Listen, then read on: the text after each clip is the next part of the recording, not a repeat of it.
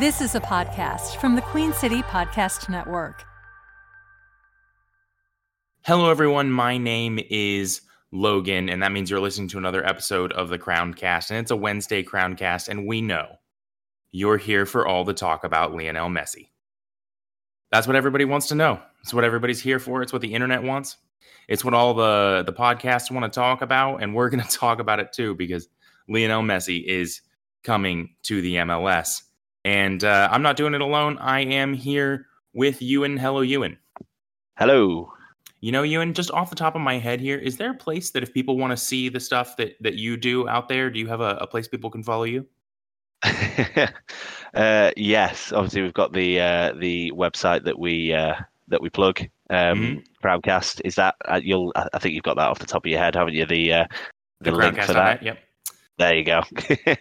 Yeah, the crowncast.net. And obviously, if anyone's on Twitter, they can follow me at stillness_speed. Stillness_speed. Awesome. You come on here so many times now, and you've become a regular, full functioning member of the podcast.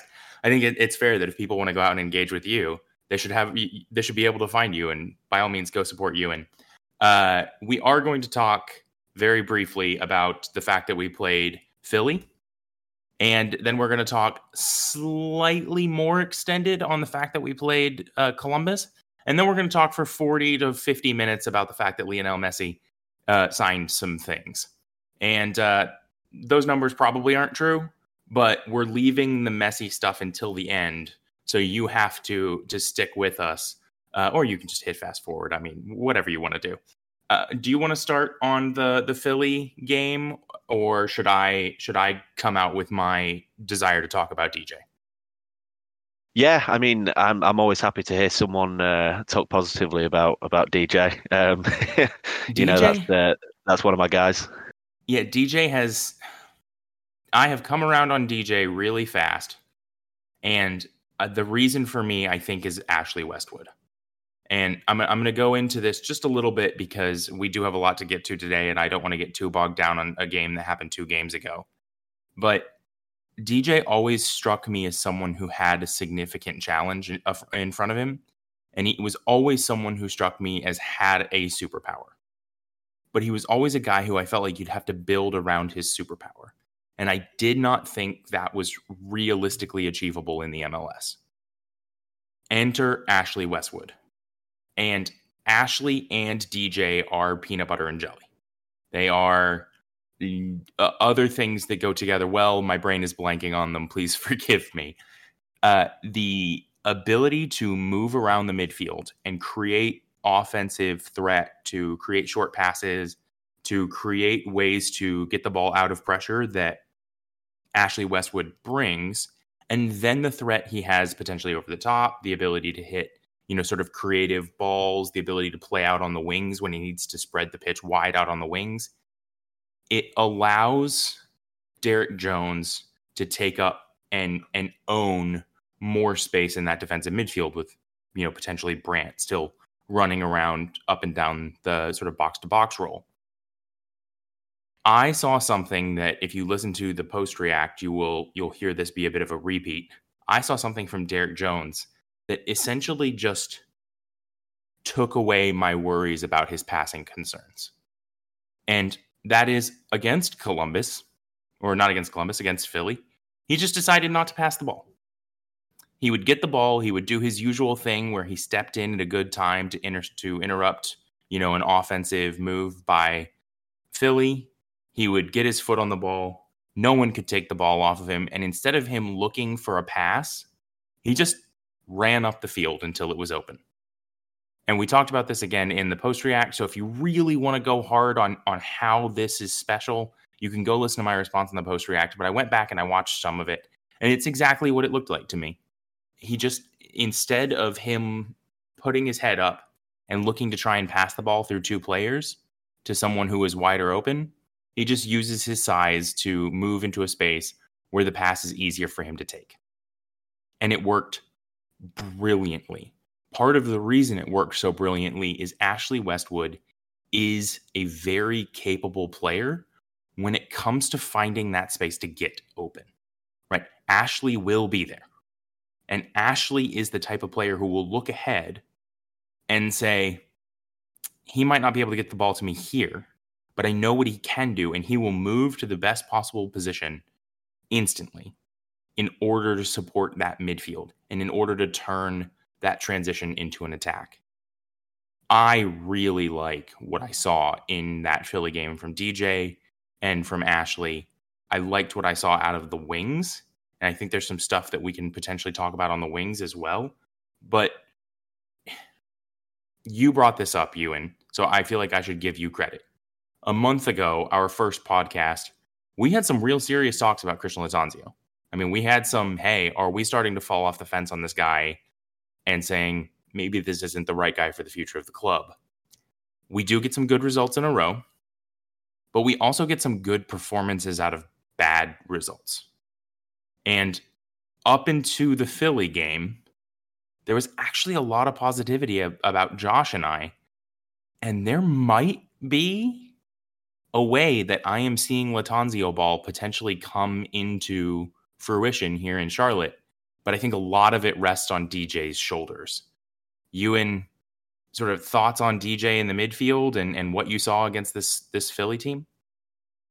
Yeah, I think, and I'll try to talk about this without touching too much on the Columbus game, because obviously he wasn't starting that game. But yeah, DJ is someone who I think was a little bit, like, you weren't alone in not kind of liking him as a player so much, because a lot of it is not so easy on the eye when he's on the ball. He's not exactly an aesthetically pleasing player, and from a midfielder where you associate it with so many different types of player, you don't exactly think that you're going to like a midfielder who one of his attributes is, or one of his weaknesses is, oh, you don't want him to be passing the ball. It doesn't exactly speak glowingly of a midfield player. But I think for this team especially, there is his profile is kind of perfect for what we need him to do, whereby when we play with inverted fullbacks and when we play with midfielders looking to get up the field, Bronico, Westwood, when DJ's in there holding for those guys, we need players who can cover a large amount of space, or in this case, we need a player who can cover a large amount of space, and we need someone who can cover a large amount of space in wide areas for those inverted fullbacks, kind of covering those positions of the pitch on a counter. He is essentially in the team the reason we can play the way we do, because he is the transition stopper. And again, not trying to touch too much on the Columbus game, but that's why when you see him outside the team, you kind of see those moments happen a lot more. And they're moments where you maybe think, oh, there's no one really to blame. It's just kind of a team thing, a system thing, which it is. But that's why Derek Jones is so important, because when we play this system, you need the guy with, like you say, that superpower to be able to cover those areas. On top of the fact that he isn't great passing the ball, but what this team emphasizes, what Lattanzio emphasizes, is ball retention. And we see it, and we had it confirmed from Ben Bender that he is not someone that you can easily get the ball off. He's someone where if he gets the ball in an awkward position, or if he gets the ball kind of not perfectly to feet how he'd want, he's able to either kind of wriggle out of it, or is either able to kind of, get a foul. He's brilliant at that ball retention stuff, that idea of getting a restart in difficult situations, that idea of kind of holding onto the ball, maybe not progressing it and it not being an obviously great pass, but just getting it back to his fullback, getting it back to his centre back. Let's restart, let's go again. He's brilliant at that stuff, and I mean, I know it probably, it probably hurt Lattanzio a lot to have to give him that rest, but that's why he held off it for so long, because he is that essential to the way he wants this team to play. Like you say, that system that you're gaining more and more belief in, he is really integral to, and that is coming out more and more in these last few weeks. So I think the way that I want to phrase this, and this has just come to me, so if it sounds terrible, congratulations, everyone. You get this as it. We're doing it live, right? I regularly use the term going fishing for that player in the line whose job is to go cut things out, whose job is to go take a little bit of risk in order to cut out passes, in order to stop transition balls, in order to go and create for their team, win back possession, regain, retain, right? I think I'm going to say Derek Jones is MLS's fisherman. He's the ultimate fisherman. And like a fisherman casting the fish back into the water, it's not always a smooth process, right? Fish are floppy. So he's really good at getting the fish, controlling the fish on the line, great. When he then has to throw the fish back, it doesn't always look so good.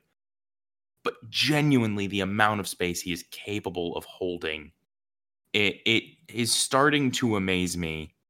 And especially with what I think we should probably come to once we get to the Columbus game, the fact that some of the other pieces around him are not quite so good at picking up this same slack, picking up the same ability.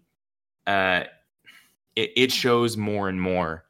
I want to talk about the wings really, really quickly, and then we'll move on because we do lose the Philly game 0-1 to a header that rebounds off a bar and hits Christian Kalina in the back and rolls in. There's not a lot of fault to be given there. Certainly not, I think, to Christian Kalina. I'm starting to fall in love with Kerwin Vargas. And we've said it so many times on this podcast, everybody's better on the left, right? That was our motto for like a year. Everyone's better on the left. Kerwin Vargas, better on the left. Kamil Jóźwiak, better on the left. Andre Nishiki, better on the left. Didn't matter. Me, better on the left, right? We have now seen Justin Meram come in, and he's playing that wide left in a way that is forcing attention to the left. You can't leave Justin Meram's technical quality alone. He will put a good cross in. And he's had a couple games where he's kind of been off his crossing structure, but he is good enough to make three. If you give him the starting space, he is good enough to make a dangerous ball in to a team that has some ability to go after dangerous balls. Enzo Capetti's not fit right now, but Agyemang is not a small guy. And Carroll has shown that he can get on the other side of some in balls. So he has created a system where that left side can't be ignored. Right? They can't leave that completely alone. And it's creating a little bit more space for our right, where we're starting to get duels. We're starting to get wingers. We're starting to get Kamil when he's healthy. Although, the longer he stays out, the more concerns I have. We're starting to get Kamil when he's healthy, having the chance to take on a duel, having the chance to run at a guy. We're starting to get Kerwin Vargas, who has a sort of shimmy shake in the Philly game. I believe it's the Philly game that I wish I could put sort of side by side with the video of Bukayo Saka from the Premier League, because I think you would be able to see really, really clearly the difference between someone who is truly elite on both feet and someone who's learning how to be a dangerous on both feet. If you look at the video of Bukayo Saka, it's one touch shimmy out to space, immediate shot curling into the back post. And if you look at the video of Kerwin Vargas, the move is very similar. It's sort of a run in, pin your defender back, get him on his back feet, shift to the left onto your left foot, and try and fire a curling ball into that back post. It's a beautiful thing, and the moment a winger has it in their locker, they are 100 times more dangerous. It's the same shot we saw Brandon Cambridge score for his both first and second goals in his brace, right? That ability to get back on your left from the right wing, pin your defender, and fire to that far post is deadly. People all across the world have made their names on it, and if we are starting to get multiple wingers who not only have the speed to be effective, the pace to pin their defenders, the ability to shoot off both feet, and the ability to push down the line and put in a good cross, or push down the line with speed and pick out that next ball, that drop ball back, the game Christian Lattanzio wants to play suddenly starts to look doable. A couple of key pieces: DJ coming in and being given that role, Ashley Westwood being that floating commander in the middle of the field who can go wide if need be, who can come inside. Looking at a couple of young wingers who are starting to produce threat and option, and a real sort of piece of guile and experience out on that left. And I'm starting to see how this can come together under what Christian Latanzio wants to play. Euan, are you seeing what I'm seeing here? Yeah. I think on the points specifically about Vargas playing where he is, obviously played most of his football so far for Charlotte on the left, now on the right. I think that is something that's really important to point out in the context of our overall tactics. Because one of the things that I've talked about before is byline threat. The idea that if you have like the most conventional byline threat is that the winger has the ball and the fullbacks are overlapping. That's the most standard byline threat you can get in football. And when fullbacks invert, that's off the table, really. Yep. So there's almost an extra emphasis placed on you need your wingers to be able to go to the byline. You need your wingers, if they're playing on the right, to have a good right foot. And on the left, we have Justin Merrim, who has a lot of quality, but as a left-sided player, very right foot dominant, always looking to get onto that right foot. Yep. Vargas, on the other hand, you're seeing multiple good crosses into the box with his right foot. And like you mentioned there, seeing moments where he's getting onto his left foot and, looking pretty capable with it as well. So it's this dual threat, can go inside, but also has his strong foot as an outside byline threat player. And on top of that, having a player playing conventional on their conventional wing, as in right-footed on the right wing, it's just able to space out the field a little bit and create space for, in this case, would be Ashley Westwood a lot of the time, who gets into those areas very often. And he's someone who has real quality in terms of being able to deliver the ball into the box. We haven't seen that a lot yet. I'm basing a lot of that off the stuff that I watched of him at Burnley. That's one of the areas where he can really, really affect a game. Obviously a little bit different with Burnley in the fact that anyone who knows about Burnley from the Premier League, big, strong team, big, strong players coming in to attack the ball in the air. In our case, we have Karol Swiderski and Enzo Capetti, who are both good in the air, but good in the air for their size. They're both not small strikers, but not exactly like pump it into the box and get them working in the air type players. So I think Vargas on the right, and I wonder if this is something that was, and again we won't know this for sure. I wonder if this is something that they have figured out themselves in terms of, okay, we need to space out the pitch a little bit more and help our midfielders get that little bit of space, especially Westwood, to be able to use his technical quality on top of the fact that we need that byline threat because we are wedded to this idea of inverting our fullbacks. I don't know if this is something that they've come up with due to that, or this is something that has maybe been stumbled upon due to winger availability. The fact that we have so many wingers out injured, and it's just ended up being, well, Merrim has to play on the left, and Vargas is the other healthy winger, so you're going to have to go on the right. And suddenly this is all happening. It's like, oh, maybe we can now see the benefits of playing with a conventional sided winger. It creates space. They're able to get the ball in the box, get to the byline, create space itself, cutbacks, everything like that. So my big question with this is the question off of that question. Is this something that they have figured out themselves tactics-wise and they'll be sticking with it? Whether that means we will see Jozwiak playing on the right when he is healthy again, or really whether it be him or Vargas. Like will there be an emphasis on having a right-footed player on the right if Merrim is always going to be on the left, or is it something that they're just kind of working through now because of injuries? And when Jozwiak is back, and when everyone is back healthy, they get back to the idea of playing with a lot of winger inversion. That's a big question for me. Whether this is just the happenings of winger health, or whether this is something that they've actually figured out and are willing to stick with, because I hope it is something that they stick with. And I imagine from what you're saying, you would agree with that. Yeah, well, I think that whether they've stumbled onto it or whether it was always the hope, and for the sake of just sort of giving everyone the benefit of the doubt, I'm going to say it was always the hope, right? It doesn't cost me anything to give people the benefit of the doubt here. I do think there's a world where Kerwin Vargas gets the skill on the right and sort of understudies that far side from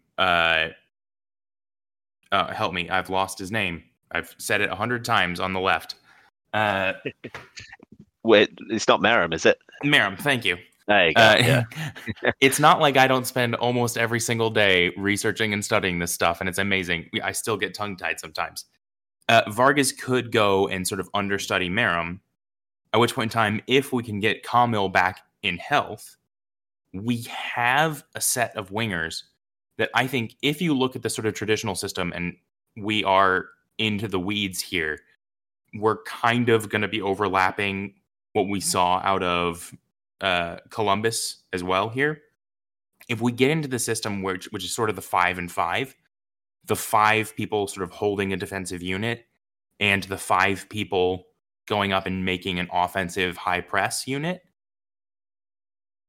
the pieces are in place and I see them all theoretically functioning, right? In that sort of high press 5 unit, you want someone who's got either a really, really high engine in the central attacking position, in the striker position, or you want somebody who is really strong on the ball and difficult to muscle off. We have both of those 2 players. We have Karol Swiderski, who's willing to drop in and bring defenses with him so that those 2 wingers can gain more space. And we have Enzo Capetti, somebody who can potentially sit up there and cause havoc and turn people and create a little bit more over-the-top threat. One of the key pieces that you would need in that is you would need a creative attacking midfielder who is good at connecting in triangles and very good at playing in tight spaces, who is also capable of going and creating actual danger to the goal, not just assists, who's somebody who's going to be able to score 5-6 goals a season, maybe even more, right?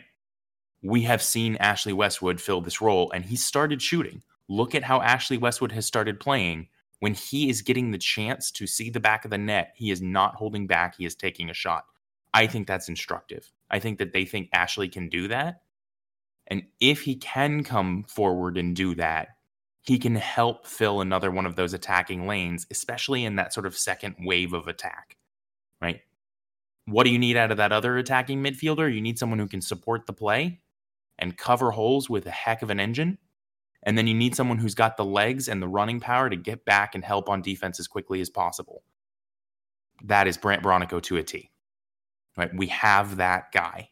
Brandt Bronico can shoot. Brandt Bronico can get in the box and cause trouble, cause chaos, get goals. We've seen it, right? Brandt Bronico, if his position holds well, can be the guy who uses his engine to get back and support that ball over the top. That front 5, I am suddenly a lot less worried about. The back 5 still really concerns me. And I think that will be one of the great challenges of Christian Lattanzio, because if he can't sort out that sort of 5-5 system and continues to try and play it, we are going to continue to see games like Columbus, which I think we should sort of get into now. Euan, we get absolutely torn apart kind of at Columbus, and it happens really early. You want to talk to me about how this gets off on the wrong foot? Yeah. This well, the first goal is obviously it's an obvious error from Bill Tuiloma, something that has become a little bit common, a bit of a common theme so far this season. The idea that he seems pretty solid, goes kind of under the radar, clears the ball, wins his headers, lots of standard defensive stuff, but he's fairly good value for quite a bad error every kind of 3 games. And I've watched this, I've obviously watched this back a few times to try and figure out what he was trying to do with the pass. And I'm like, the debate was, is he trying to pass it into Harrison Offel in his inverted role, or is he trying to pass it to Soboshinsky? I'm like 99% sure he's trying to pass it to Soboshinsky, because that is where his eyes are at the point of the pass, and that is where his eyes are as the ball is moving towards. I wouldn't be surprised if he wasn't 100% aware that Harrison Offel is even right there in that space, even though he is the guy who ends up kind of having the better chance of getting on the ball or forcing a tackle and stopping that. So I suppose there's not too much to say about that other than it is a really, really awful error. The maybe more interesting part is the Kalina thing. The idea that maybe he should be more attentive in a sweeper role to be able to clear that ball once the main error has happened, and that touch goes through to the forward. Should he be there? Should he be standing a little bit further off his line originally? And that's the main thing for me. Should he be further out of his goal originally because we have the ball? We are in a build-up phase. There's no real reason in my mind that he has to be as far back as he is. I think you ideally want your goalkeeper playing a little bit higher in those areas to help deal with those problems. Yeah, exactly. To be an option, even, and this doesn't even have to mean that you're some great goalkeeper on the ball. This just means, like, if you're in a tough area, I'm here, and I'll just, worst comes to worst, I'll kick the ball forward, and we'll get a restart. We'll challenge for a header or anything like that. It's that combined with the fact that, I mean, we talk about rest defense a lot, but now we're almost talking about rest goalkeeping, to borrow a phrase that doesn't exactly translate correctly. Rest goalkeeping defense. Yeah, exactly. I'm butchering the original kind of German translation of what rest defense means, but hopefully that isn't too annoying to anyone. But my German is really quite bad, so you're not offending me. Yeah, hopefully that's how everyone feels on this one. So rest goalkeeper defense on this one was a bit of an issue in my in kind of my analysis of this, and I don't want this to come across as I'm on this like streak of Kalina is not very good and you want him replaced. I think it's as much a coaching thing as it is a Kalina thing. That's why I say you don't have to be some great sweeper keeper, some great distributive goalkeeper to be able to be in that right position. You need a coach to say to you, right, in these situations where we have the ball and we're quite high, we need you to stand 10 yards further up to be able to bail out either the player on the ball in these situations and offer as a passing option. And if you're further out of your goal, if a touch like that happens, a through ball, you're there to make the tackle and sweep up the danger. Because if we lose the ball, the touch is fine and it ends up being a one-on-one. It's not like you're left without enough time to kind of backtrack and get into the position you want to be for a one-on-one, which would be, I imagine, the theoretical counterpoint to this. That idea of, oh, well, if you're off your line, you don't want to be backtracking as a goalkeeper when you're facing a one-on-one. You want to be coming out with a presence. And yes, obviously you do. But I think when we have the ball that high and there's all that space there, that gives you enough time to adjust in those areas.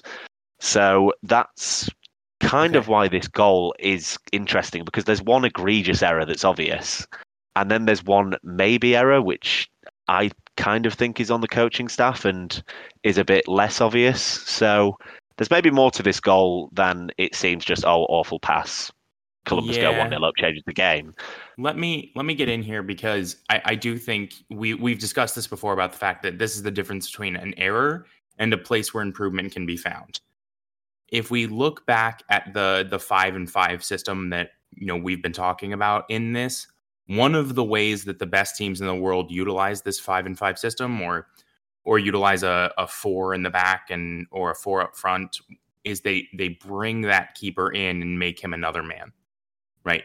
They have the ability to play through a press because of a keeper's ability to play high off his line and be essentially another outfield player who kind of has the easier job. I don't think Kalina is ever going to be that guy. I'll come right out and say it. I don't think Kalina is going to be the guy who comes in and becomes the sixth piece of the 5-man unit. I don't see that in his game. I don't see the long distribution that's reliable enough from him. I do see him learning it. I see him working on it. If you watch him in practice, he is actively there practicing those long diagonal balls out to the wingers. Yeah. And I like to see that. I like seeing that improvement in his game. But I don't think he's ever going to be the guy who really efficiently links up with that back five and takes that sort of weakened back five system and makes it a stronger six to play through pressure. I don't think Kalina's that guy. I do think he's a phenomenal shot stopper. And I guess that sort of comes down to a question of, if you're Christian Lattanzio, is Kalina your guy? And you're saying, hey, we're still going to play this system knowing that it has from the very base of it, it has an amazing shot stopper, but not necessarily the guy who can help build up. There are a lot of very famous keepers in the world who've done very well by doing this. Or is the question, do you believe that Christian Kalina can become this? I mean, I think I've said my answer. I don't necessarily know that he can. Or is the question, is Christian Kalina the right guy for the long-term future of this club? I think for the short term, I have no qualms about Christian Kalina. I am a fan of his play for the most part. And while I understand where you're coming from on this, I do feel like you're asking a keeper who, when was it he got burned by an over-the-top ball because he was too high up? It was at the bank. Yeah, the goal from the free kick, yeah. I don't remember exactly, but I think that happened with about 5 games to go last season. It was late on in the season. Yeah, this is a guy who, in recent history, has been burned by getting a little too far out of his net. Maybe this is something he picks up, but I do think we're now asking him to reach the, hey, you are the guy in MLS. You're one of the best, if not the best keepers, if he develops this skill. And I'd love to see it. I don't necessarily know whether we're going to see that in the short term. I mean, do you think he could develop that inside of the next year and a half? Probably not. I don't think. The thing is with this is that I think that there is some stuff that probably can't be developed in terms of actually on the ball stuff. I mean, we're talking about a 30-year-old goalkeeper, which, you know, pretty young for a goalkeeper, you know, pretty kind of middle of his prime, but at the same time reflects of someone who has been in the game for a long time, playing the way he has for a long time. So still quite hard to kind of teach new stuff and break out of habits, especially to someone who's had the success that he's had in the game. It's hard to kind of reteach that stuff.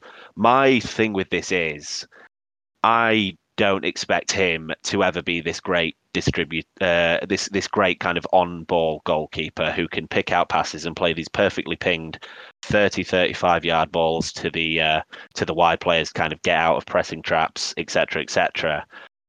The thing that I have the issue with, and I don't even think that this is something that necessarily needs to be taught as a skill, it just needs to be instructed from a tactical perspective, is just kind of, you know, just please stand higher up your line when build-up is high up the field, and offering those kind of situations like this one. I don't need you to then, when you get the ball, you know, sell a dummy to a oncoming forward and play a 20-yard perfect pass. I just need you to kind of bail us out of those situations a little bit and offer, and then when they get the ball, be there if it's a bad touch or an overhit pass to sweep it up. Because we've had instances of this before.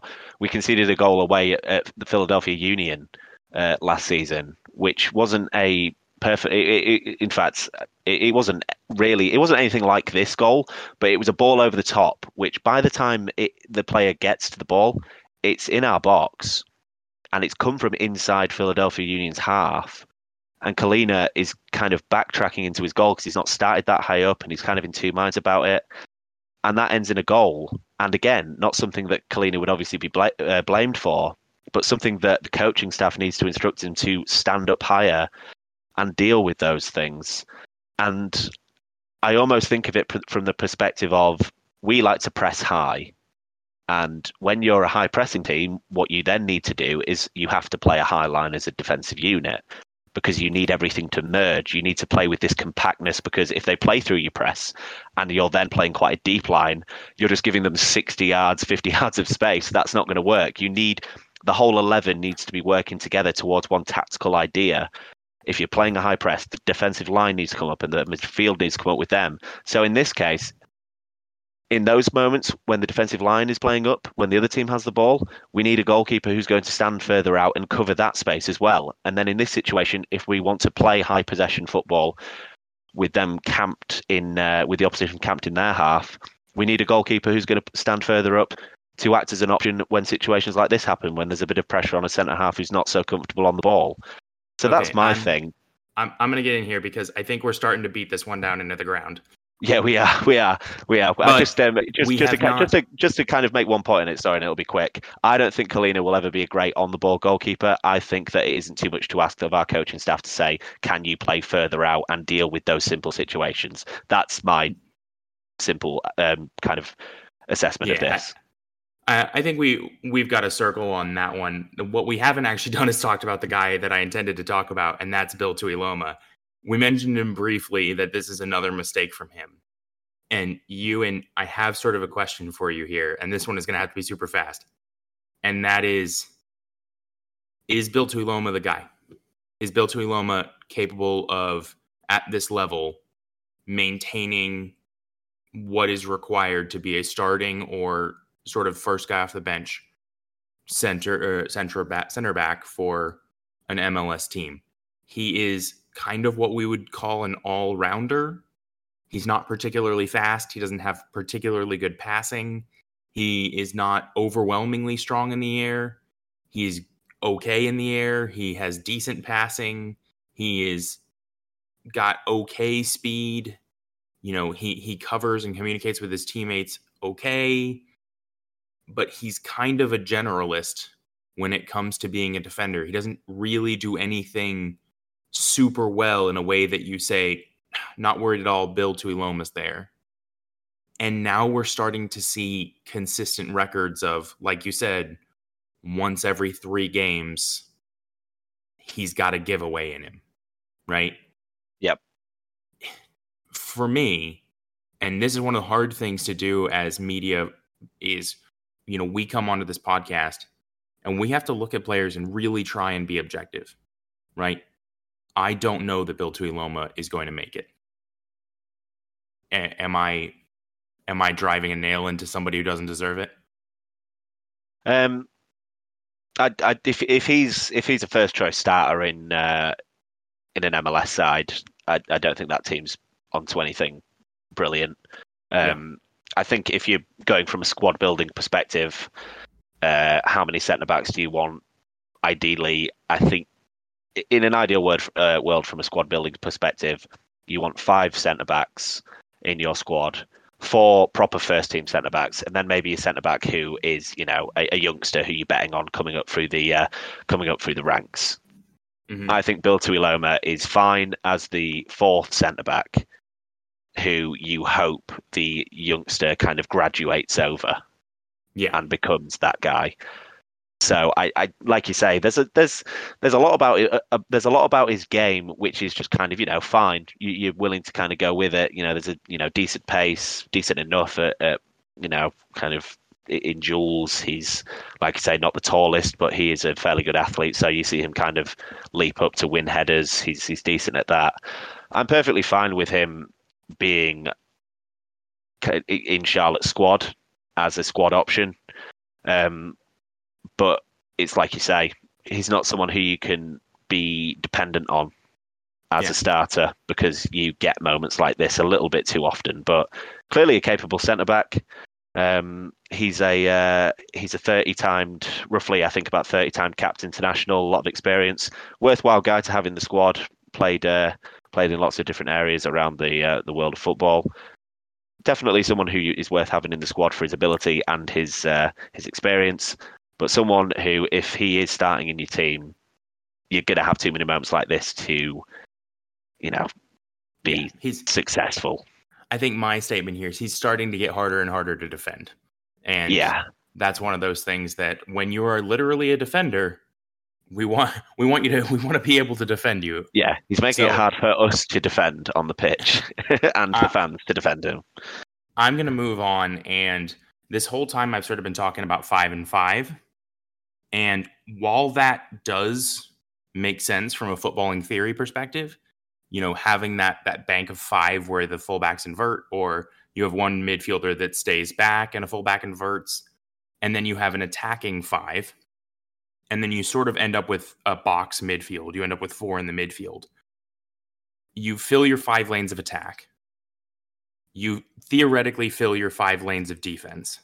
You create 2 structures that should be able to make lots of interchange and connection and should be able to sort of morph and flow with the game pretty well.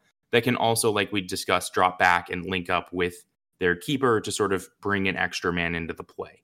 There's nothing wrong with the theory of this, but I think what we saw at Columbus is that there is a very high level of challenge in the execution of this. And it's really easy when you are playing like this for your lines to separate. It's really easy for you to look up and suddenly there's 20 yards between you and your next line. And we saw it a lot against Columbus. And Columbus made a lot of work out of it. Columbus really did a good job of using their speed. And I hate to be the one to break it to the Charlotte FC fans. Harrison Awful, not a super fast guy. I will say, again, still very impressed with the kip up the other day. Well done, Harrison Awful. Harrison Awful, not a super fast guy. Bill Tuiloma, not a super fast guy. To some extent, Ashley Westwood, not a crazy fast guy. Justin Merrim, not a crazy fast guy. Look across the pitch. I think that you can say that Adilson Malanda, when he's healthy, is reasonably fast, but he's not a lightning bolt. And then you've got Nathan Byrne, an elder statesman of the game, who is not overwhelmingly fast. I am worried that in that defensive unit, we're starting to see some of the players who are maybe not so willing to go forward because they know the space coming back is going to be hard to cover.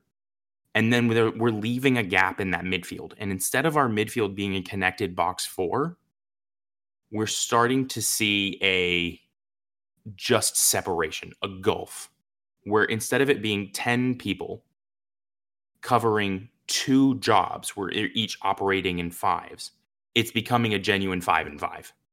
And they can just hit the ball over our press. They can just knock it long into a space in the middle of the field where really fast people can just go to town on some very skilled defenders, but people who are having to cover large amounts of space because of the system they're set up in. I'm a little bit worried that Columbus might just have found some of the equation required to beat Charlotte FC. And I think that Derek Jones, his presence when he comes in, I think stabilizes us. But I think Derek Jones can only cover so much. I'm starting to be worried about that speed down the wings and what happens when we do play a team that can go down the wings and just really cause havoc. Thoughts on this, Euan? Yeah, this became a real issue in this game. It particularly kind of shows in the second goal. You mentioned there the idea that this structure can bring you problems by the other team just playing it simple, playing a ball over the top, attacking that space and giving you real issues. In the same way that we gave Columbus issues in the reverse fixture, it's the way that we scored our goal. Just, the simplicity of playing a ball into the space that you vacate and taking advantage of it. There's also the added idea that, what do most formations sound like? 4-4-2, 4-3-3, 4-2-3-1, whatever you want to come up with. None of them have 2 banks like you're describing a 5-5 to sound like, which is what it looks like very often. And what would you say to a team when you're playing against a team that can often get into that situation where there's 5 dedicated attackers and 5 dedicated defenders? That's going to open up a lot of space in the middle. And if you kind of just, if you disregard your position as a forward and just say, I'm going to exist in between these 2 lines on a counter where that disorganization can be taken advantage of most easily, I'll be able to have a lot of space going forward. And Christian Ramirez picks up the ball here, coming into our third for this second goal, in so much space. And it's an indictment on the system and how it looks without Derek Jones, like you say. And to go a little kind of big picture on this, but also it's relevant because we've got a summer transfer window kind of coming soon. Brant Bronico's role has changed this season from what it was before. He's obviously playing further up the field. His tendencies have changed because that's what he's been coached to do. That's the instructions that are given to him. Combined with the fact that his profile is quite different to that of Derek Jones's. They're built very differently as players. I wonder if they were banking on Derek Jones will be our holding midfielder, and then if he gets injured, suspended, needs a rest, whatever it may be, we have Brant Bronico, who was playing the 6th role last season, did it great. He can come into that role whenever Derek Jones needs a rest or like I say, suspension, injury, whatever it may be. Different roles. The 6th position remains the same, but the tactics have changed. They're different roles. They have different requirements. And I'm wondering if it would be worth recruiting a proper Derek Jones understudy, a proper matching profile for this team to play that role when he is unavailable, or maybe even have the idea of spending a little bit of money, signing a Derek Jones profile who maybe has a little bit more on the ball or something like that. Because when we play with this style that you speak about there, it's so important that Derek Jones knits it together. You need such a specific profile that he has to knit it together, to be able to cover those spaces, to understand his responsibility to a T, to get restarts and stop those transitions on counter presses, etc., etc. So good at all of them. Mm-hmm. It's not just a case of, Brant Bronico has played the 6 before, he can play there when Jones isn't available. It's not that simple, and it was proved in this game. And I wonder if this maybe sent the alarm bells of, we need to recruit a really specific player to be the understudy when Derek Jones isn't available. Because if they try Westwood there, Westwood's brilliant, highest technical floor of any of our centre midfielders. He won't be able to perform that role in the way that Derek Jones does. He doesn't. He's not that profile. You want him further up the field. You don't want him doing the things that Derek Jones does, and he wouldn't be able to do some of them because he just doesn't have the physical level of Derek Jones. So I wonder if that's something that really does need to be considered if they are wedded to this system, because that 6th position is so important to it. Yep. And it needs to have a proper profile to be playing in there, and you can't just depend on the one guy as dependable as he has been this season. It's unfair to be as dependent as we have been on him. Yeah, so I also, and this is one of the places where I look around him, right? And I think that Adilson Malanda has a bright future ahead of him. I think he's a really good defender, and I think he's learning how to go from being a good defender to just a nailed-on starter in the MLS. I think that that's his next step. I think he's already got the position. Now it's, how do I master this for him? But beyond that, what's around that area is experience, not killers, right? And I think that in a back line, especially in a back line that plays high, you can get away with one experienced guy. We have 3, 4, depending on how you want to count it, right? I do begin to wonder where, if you don't have someone, like if you put Brant Bronico in that role, are you setting Brant up to fail just because he doesn't have the exact same superpower as Derek Jones, right? If he's just very good at this, if he's MLS level good at sitting into that back line and stepping forward, because we've seen him do that effectively. If he's just MLS level good and not superpower good, are the tools around him to still make this system work? And where I'm leaning is right now, no. Where I'm leaning is I'm seeing too much experience in our back line and not enough killers, not enough speed. And I think that we know left back is an issue. I think that Harrison Offal came in with some expectation that he may be expected to play some, but that he was going to start working on being a part of Charlotte FC's staff. And Harrison Offal has needed to be a critical player for this team. I think that Nathan Byrne was brought in, and when he is in a holding position where he's got guys around him and they are set up, he is really good at holding his hole. Once you get him in open space, we have not seen him succeed. He doesn't have the tools. He does not have the speed. He's got the guile. He's got the ability to cover people. He's got the game knowledge. How many times have we seen Nathan Byrne, without that speed, still be the guy who sees the play develop and cuts out danger? Hundreds, right? But it's still such a big space for him to cover. He doesn't have the tools required for that system. And so part of me thinks, like you said, maybe we need to go and look for another superpower, Derek Jones. And a part of me thinks maybe we need to look across that back line and say, who is here that can add more tools to take pressure off when we don't have a superpower? What can we teach these guys? What tools can we give them? And if they're not the right guys, is there anyone else out there that we can go and bring in that does have the skill set, the tools to make the system work? Again, if we're wedded to all of it, we're way down deep in the weeds here. Real quick, I think that we see another example of the lines breaking when they score their fourth. We have just had the momentum come back to us, and we get the opportunity to go forward and try and tie up the game 3-3. And we send another player forward, and the lines split, and you can see it in the fourth goal. They go fast. They have lots of space in our side. They go down the side. They attack us. They pull the ball to the top of the box. They make it count. There's too much space. And they take advantage. And that's just how it is in professional leagues. If you leave that much space and that much time, people are going to kill you. But I think that goal was an element of us going to try and push to tie, not necessarily a great lapse in concentration or a great failing of the system. Is there anything really quick you want to say on that final goal before we move on? Yeah, I think it's really bad. it's a really, really bad goal to concede, because it's not just the fact that there's so much space for Columbus to play through, and it's fairly easily played through. Like, it's not that there's space there and they're hitting a ball over the top and just kind of chasing after it.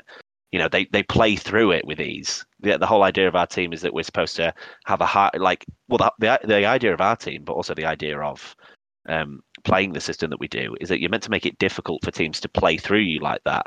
And then the ball over the top is the kind of easy out, but you kind of pit the opposition's tendencies against them a lot of the time because they want to play through. They're not trained to play long ball football, but they have to do it because it's the optimum way to play against that system. This goal, they play through us too easily, and then the organisation, once they're past the press, is awful, because once you get to, they didn't get exactly to the byline, but once you get kind of deep into those areas where the cutback is available, you can't just sort of line up a few yards away from your goalkeeper, because the cutbacks are going to be easily there. So that organisation was awful as well. And it's something that should be worked on when you play a high line. You should be training that recovery stuff and training the positioning of where you need to be as a defender in those situations. So that goal is like a real indictment of the system. We've been through the goals in this game that we concede, and each one of them is a little bit of an indictment on the system, the way we set up. This one, I think, is the worst, because it's the goal which should happen the least out of all of the goals, in my opinion. Even though the first goal is such a massive error by Tuiloma, this one, it just shows how flawed this setup can be tactically, and that we don't really have, or it doesn't seem like there's built-in solutions to it at all. This is the worrying goal. I think for me, what it shows is that the system we're playing is very complex, and if it is not done right in every position, it falls apart. And we see this, I'm going to liken this to a Formula One car, right? A Formula One car is an incredible piece of engineering. They are truly remarkable things that achieve remarkable results.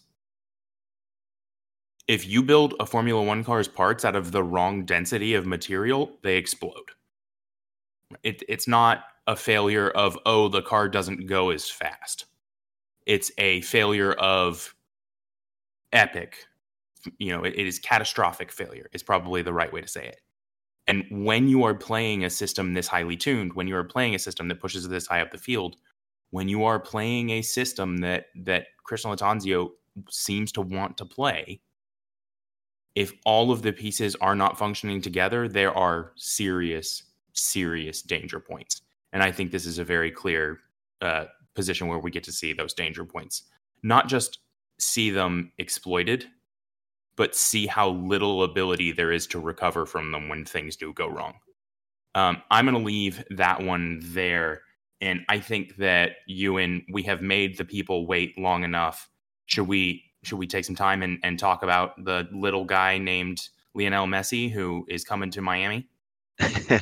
Yeah, the guy who, there's a chance he might. This is a feel-good story for a lot of people. It might be the guy who stops us making the playoffs in the Eastern Conference, which is the flip side of this. But yeah, I'm willing to be quite happy about this for now until it gets to that point. When it gets to that point, we're all going to be really upset and we're all going to, be very angry at it. But the truth is, this is historic for the MLS. The truth is, Lionel Messi. You can argue all you want that Cristiano Ronaldo. You can argue all you want, yada yada yada. Lionel Messi, if not the greatest player of all time, is solidly in the argument for greatest player of all time. This guy is a killer.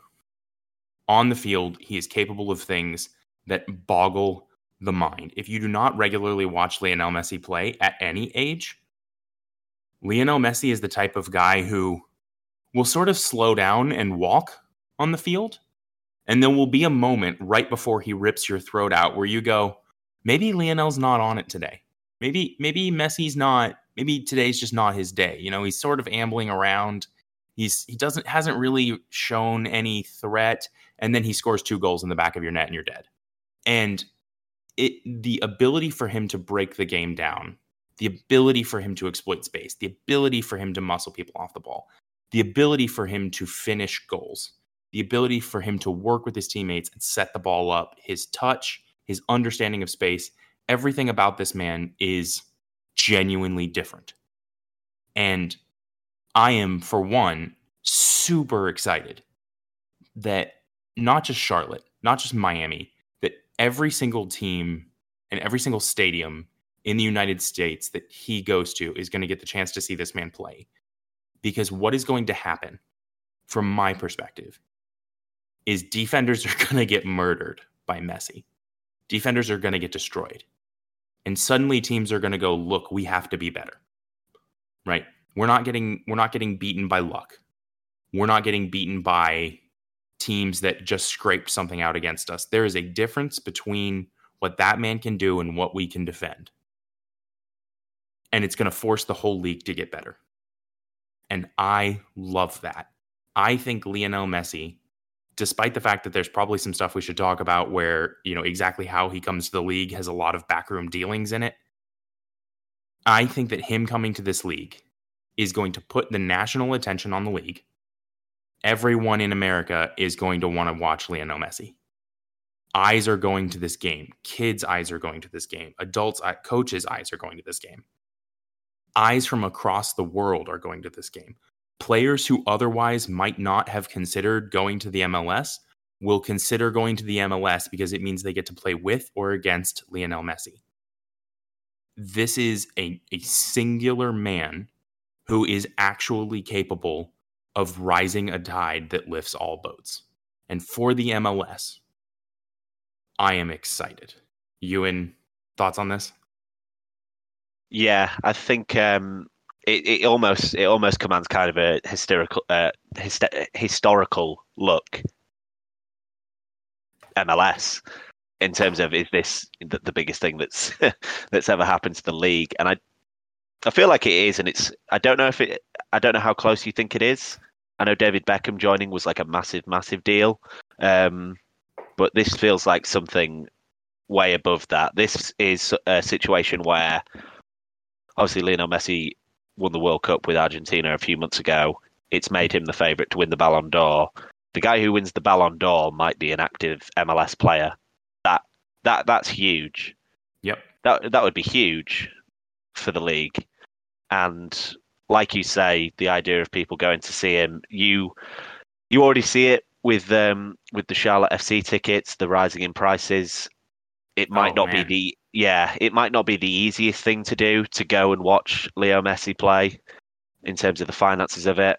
But if it is within your kind of, budget, whatever it may be, or I'd even say it's something that's worth kind of putting money away to be able to say that you've done, because I haven't seen him play live and I live in England and I've had opportunities and it hasn't felt right, and it might end up being one of the biggest regrets I have. So if you are in a position to be able to go watch him live, like Logan says, it's going to be such an experience to watch him play in these games, because the thing is, he's not the best version of himself, but he's probably still kind of, I don't know whether to say he's in his prime, but he's still in contention to be one of the best players in the world right now.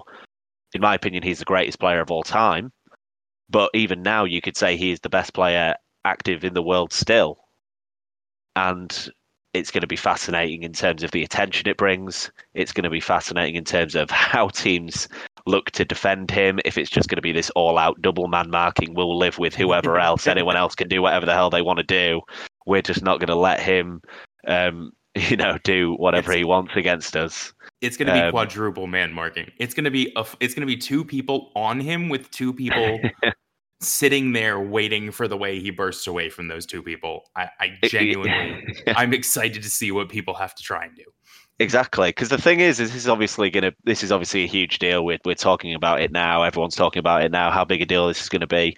But he's going to come to MLS, and he's going to be playing up against teams with players who are very prideful and committed professionals. Who, even though Lionel Messi is the 1% of the 1% of the 1% recurring, MLS players are still the 1% of the 1% of the 1% in terms of making it as professional footballers. Yeah. And they'll be competitors, they'll be prideful. They will look at that game against Messi as this is the opportunity for us to, put a stamp as who we are as a team, and as a centre back, as a holding midfielder, whatever it may be. So there's going to be a fascination in these games in terms of the teams playing against them and playing up to Messi's level, hopefully. Not in terms of being as good as Messi, of course, but they will up their game for that occasion because they know that the eyes will be on them because Messi is playing and they want to match the occasion. It's going to bring so much good. And yeah, I know you mentioned that the way this deal has come about, maybe that makes it a little bit murky. The idea that this has come about with maybe some under the table dealings, this and that. But it's like with most things in football, and as we see with the kind of golf stuff this week, it's like with most stuff in sport. You kind of have to, or you can make the decision to take that in and walk away from certain things, or you can kind of decide that it's ugly, but at the end of the day, the players are the players. They are technically the workers, and we're going to, continue to support them. And Lionel Messi is the best of the best, and no matter what kind of that off the field stuff is, him coming to MLS is going to do so much good. And I am very, very excited to see it, even though, like I mentioned, there is a chance that it has detrimental effects on Charlotte FC's prospects. So I think one thing that we're going to have to look at is that this could, and this might be something we save for a later podcast, we could need a reevaluation of the MLS. In 3 years, because of this, the MLS could be as big as any of the other leagues in the world, probably barring the Premier League. Maybe the Bundesliga is outside of that league too. But, there could be a time that what this kicks off, seeing a player like this come in, other players want to play him, other people want to raise their game. This league could potentially be in the same breath as Ligue 1, right? This league could be in the same breath as, well, I think it probably is, as the Eredivisie, but the Italian league, which is now escaping me. Serie A. Yeah. This league could be in that same division, right, of world football. And what that is going to do for the MLS, for the supporters here, for the people who want to play here, and even for the national team, there's a whole generation of kids that are going to get into this game in the United States of America because they watched Lionel Messi when they were 5. And in 5 more years, guess where they're going to be? They're going to be in training programs for the next United States men's national team and women's team. I mean, this is so big. It does not just extend to the men's game, the women's teams. I mean, which already have incredible characters and incredible stories. I mean, the United States is one of the best women's teams to ever exist. The reach of this could ripple out into things we cannot yet imagine. And I hope that when Lionel Messi comes in, he is the guy who doesn't say, hey, I'm here for my final paycheck and I'll play. I hope he's the guy who wants to come here and help others grow. I hope he's the guy who wants to come here and leave a legacy, not just as a player, but as a human being.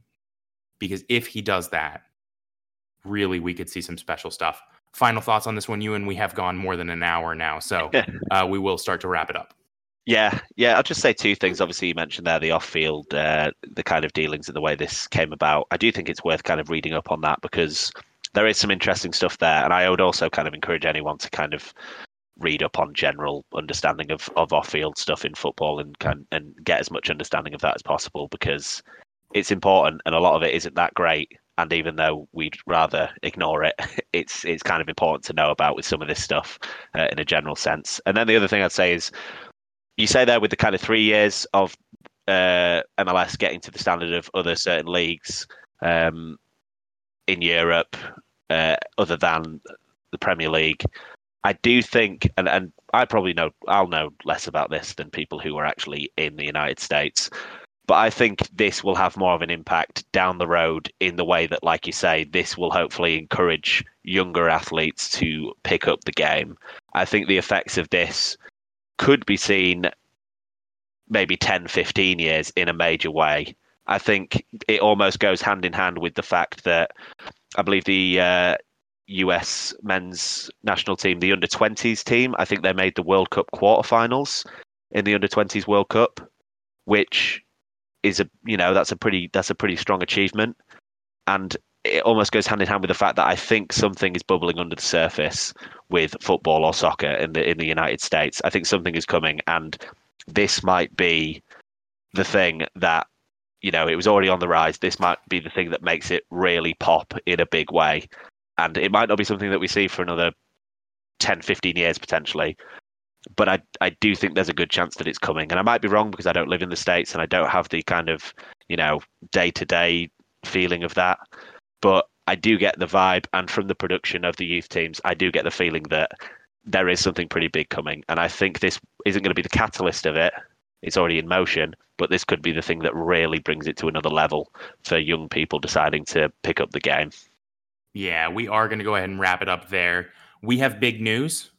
If you have not heard the interview with Ben Bender, we got to sit down and talk to Ben Bender. And again, anyone who's a regular listener of the show will know that I was giddy. Very much enjoyed doing that. You can go listen to that, and you can win some cool stuff signed by Ben Bender. We have a 2020 minted hat signed by Ben Bender in gold Sharpie. And we have a cool little MLS miniature ball that has also been signed by Ben Bender. We are giving away both of them for free. All you have to do is go to our Instagram. You can find the Instagram at _crown_cast. Find the post where we're giving it away. Like the post. Make sure you're following Crowncast and tag some people in a comment, and you will be automatically entered to win one of the 2. We hope that we get to give these away soon. What we're probably going to do is announce the winners at the end of next week. And that way we have some fun stuff to do once there's a little bit more calm in the entire situation and we've gotten away from playing every 3 days. As ever, if you have decided to spend your time with us, we love you. You can find us on Instagram, again, at the _crown_cast, where you can go enter that giveaway. You can find us on Twitter at the _crowncast. And you can find us online at crowncast.net, where you can see all the amazing stuff that Josh and Euan do about this team. And that's it. We will talk to you again after we go take our next 3 points at home against Seattle. Goodbye. QueenCityPodcastNetwork.com.